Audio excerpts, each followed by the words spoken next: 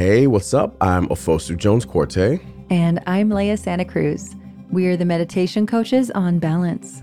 And this is our show, Well Balanced.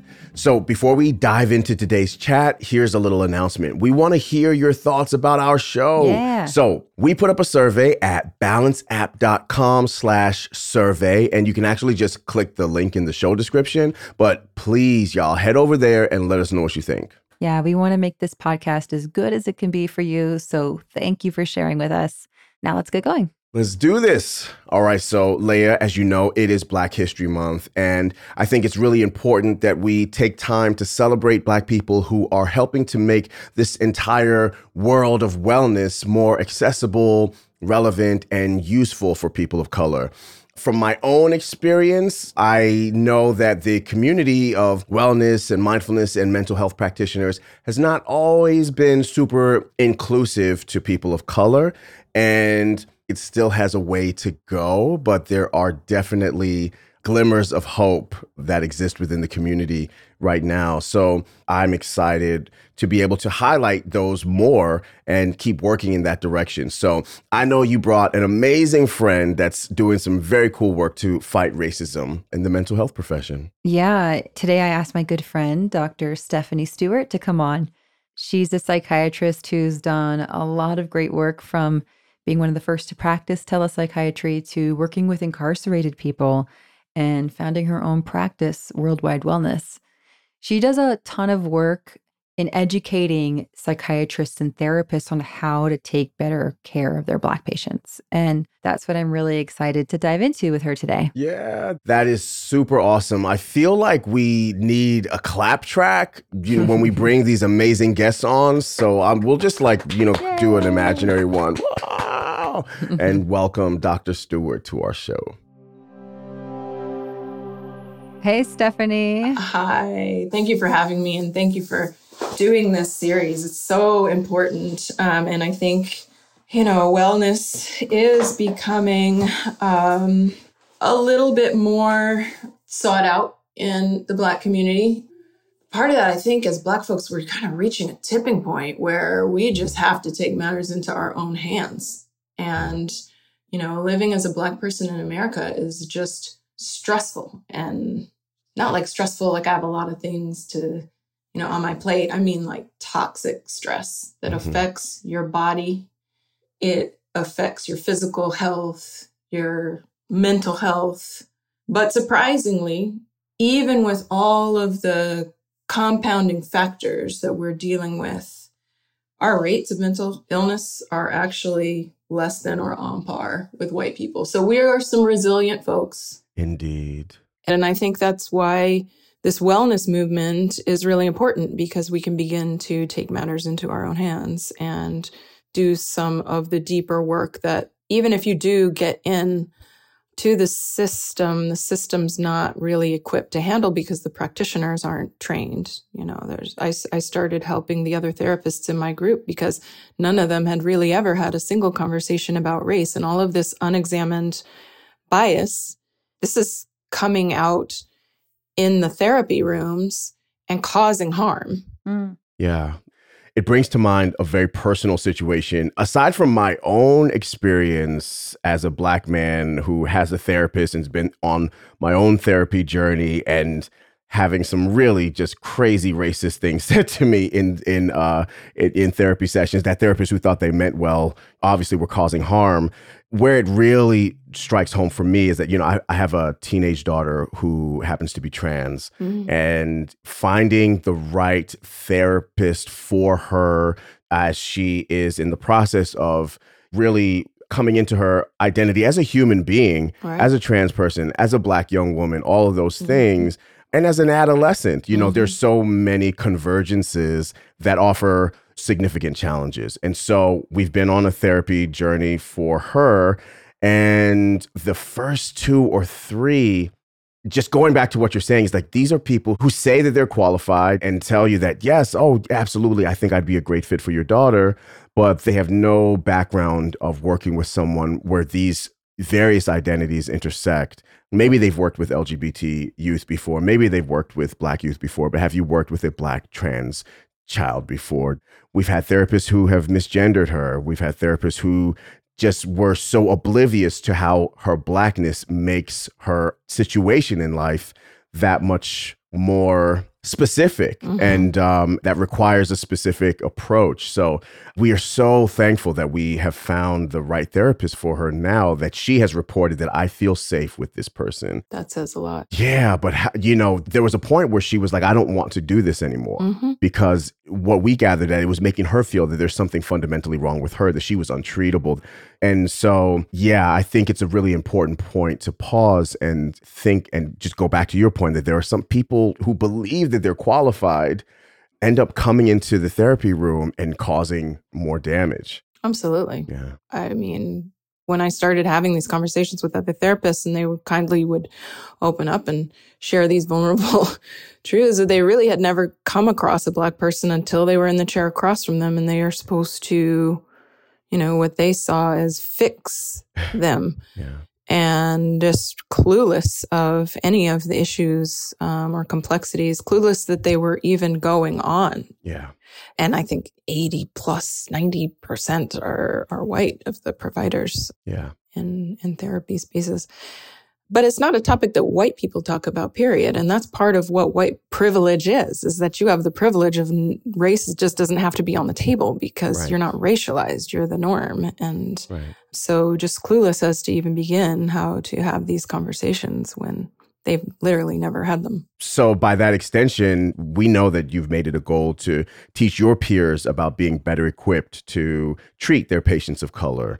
Was there like a final straw moment that made you think that, okay, I really need to step out front and be on the front lines of creating change in this space? Well, one thing that comes to mind was a sort of an email thread that was going around, and typically we present a patient and we say their age and their race and their gender when we're referring to someone. And that's standard across all of medicine.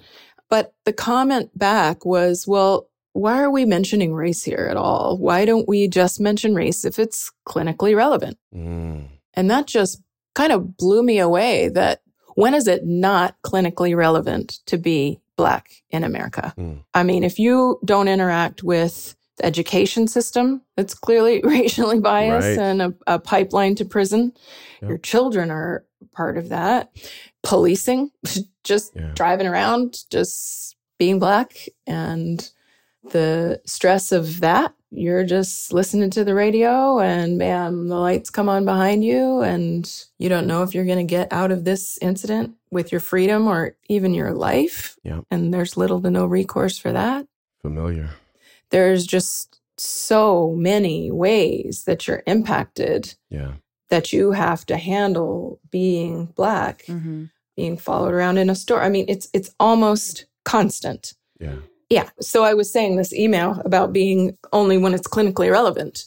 That was kind of when I had to kindly respond that that's a big definition of white privilege, right? Like that you don't have to talk about race, deal with race, see race until you choose to do so.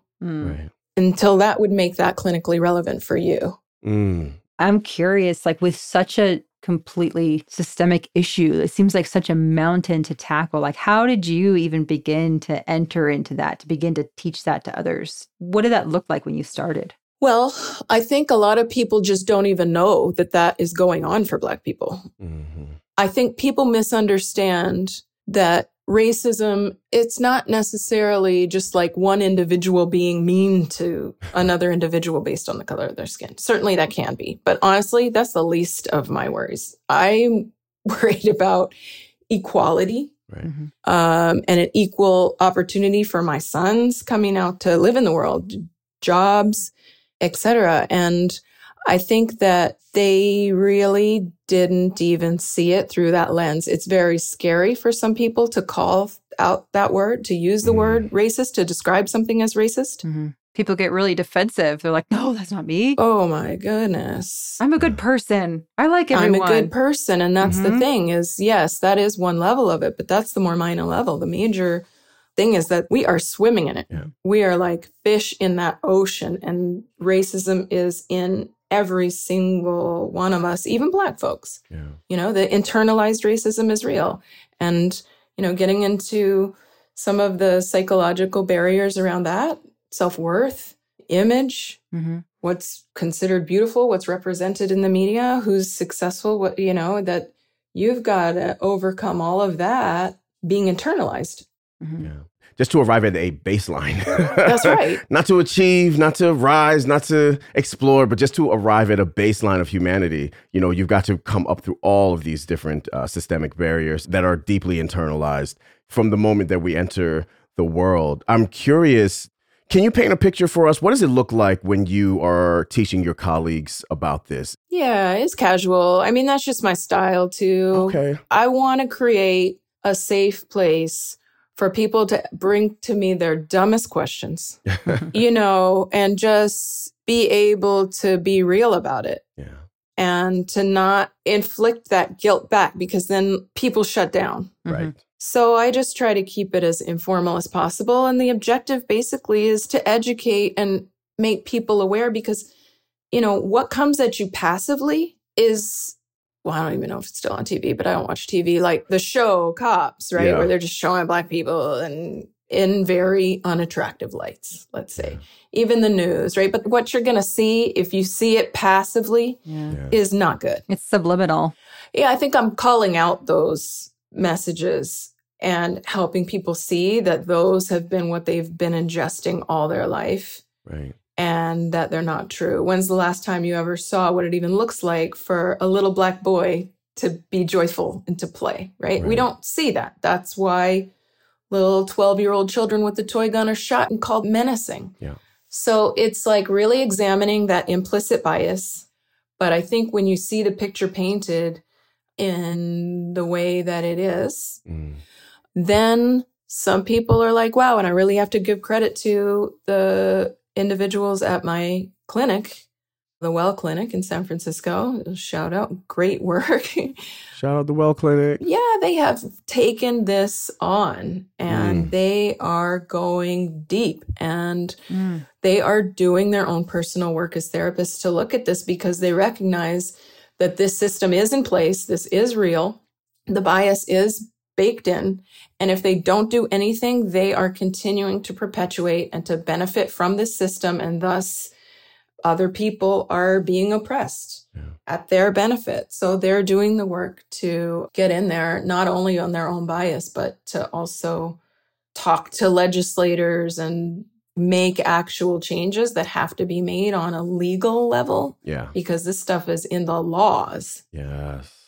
I'm curious, for those of us who are not therapists or directly in the wellness community, what do you think is a viable takeaway from this kind of conversation? Well, I think takeaways are that these little things that we're talking about, these stereotypes coming across as microaggressions, all of this existing in the system that has the power the way that they do, it impacts lives for real. Yeah. It actually matters if you're slurring jokes, because these are what create this implicit bias and perpetuate this implicit bias. And in healthcare, you're going to be kind of written off as a drug-seeking person if you complain of pain. In school, if you're coming across as a kid who's acting up or having fun, that is going to be viewed as aggressive behavior. Right. So in all these ways, they're not little and they have real consequences for these bottom line numbers of like healthcare outcomes, rates of imprisonment. And so just being aware that that's not okay. And for people to believe the lived experience of Black people who are saying, yeah, this may be about race. And at that point, don't defend your right to inflict pain or assert your intention. Yeah. Oh, I didn't mean anything by it. I didn't mean it that way. Is again about you. It's not really accepting responsibility. Absolutely. Yeah. And not acknowledging the hurt that you're causing. Yeah. Wow. Thank you, Stephanie. This has been a really enlightening conversation. It's given me food for thought, as a white woman who didn't grow up having to think about these things. I recognize in myself times that I might have been not meaning or intending to cause harm, and maybe when I did. So I think that this is a good thing for all of us to consider, like, how are we walking with compassion and trying to understand people that come from a different background than us so that we can be the change that we really want to see in the world. Yeah. Thank you for being that change. Yeah, legitimately being that change. Yeah. Thank you so much, Dr. Stewart. The nervous system difference when you're talking to someone who is acknowledging your lived experience is so palpable that it's hard to explain. So I just really appreciate that we were able to have this experience talking with you and feel seen and to feel heard and understood. So thank you so much, and wish you so much success in your work. It can't be easy, so please just remember to take care of yourself too while you're out there on the front lines for all of us. Thank you both. I love that you're here talking about this, being here to support people. The app is fantastic. I love that. So thank you both. Thank you. Well, I think it's important for when you're in a community of people who aren't experiencing prejudice or the racism that another group of people are. Yeah. It can be so easy to say, oh, I care for everyone. I don't want harm to anyone. But if you're ignorant about these conversations, if you're ignorant about what they're going through, then that's perpetuating, contributing to the harm. Yeah.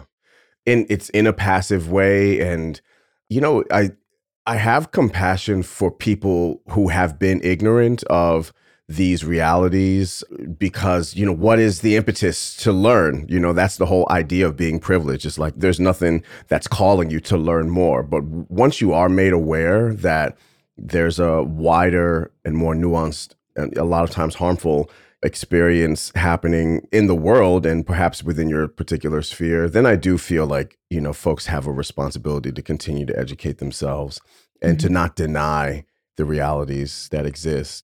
I'm super grateful that we were able to celebrate and highlight Dr. Stewart. And it's also making me think of how many other Dr. Stewarts are there that might not even be doctors, that might be a school counselor or going back generations, just that empathetic Black person who was caring for their community, advocating, or that safe person who has helped us.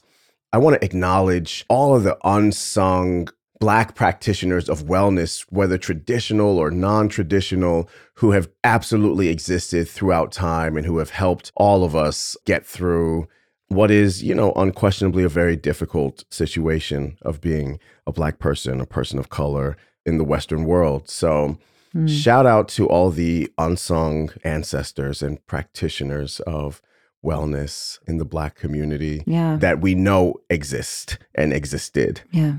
And a huge shout out to Dr. Stewart for being an extension of that legacy. Yeah. Thank you, unsung heroes. Well, thanks everybody for joining us. What a special show we had. Leah, I appreciate you as a sister and a friend and an ally. And I appreciate you too. Yeah. And also thank you to Dr. Stephanie Stewart for her insight. You can check out the work she and her colleagues are doing at the Well Clinic at wellsanfrancisco.com. And yeah, if y'all already follow us on your favorite podcast app, you know that we bring you new episodes every Monday. So if you don't follow us yet, it is that time. Be sure to subscribe on whichever app that you prefer so we can let you know when our next episode goes live. And we'll be back with another conversation next week. Until then, have a beautiful day. Don't forget to be kind to yourself, y'all. Take care. Bye-bye. Bye.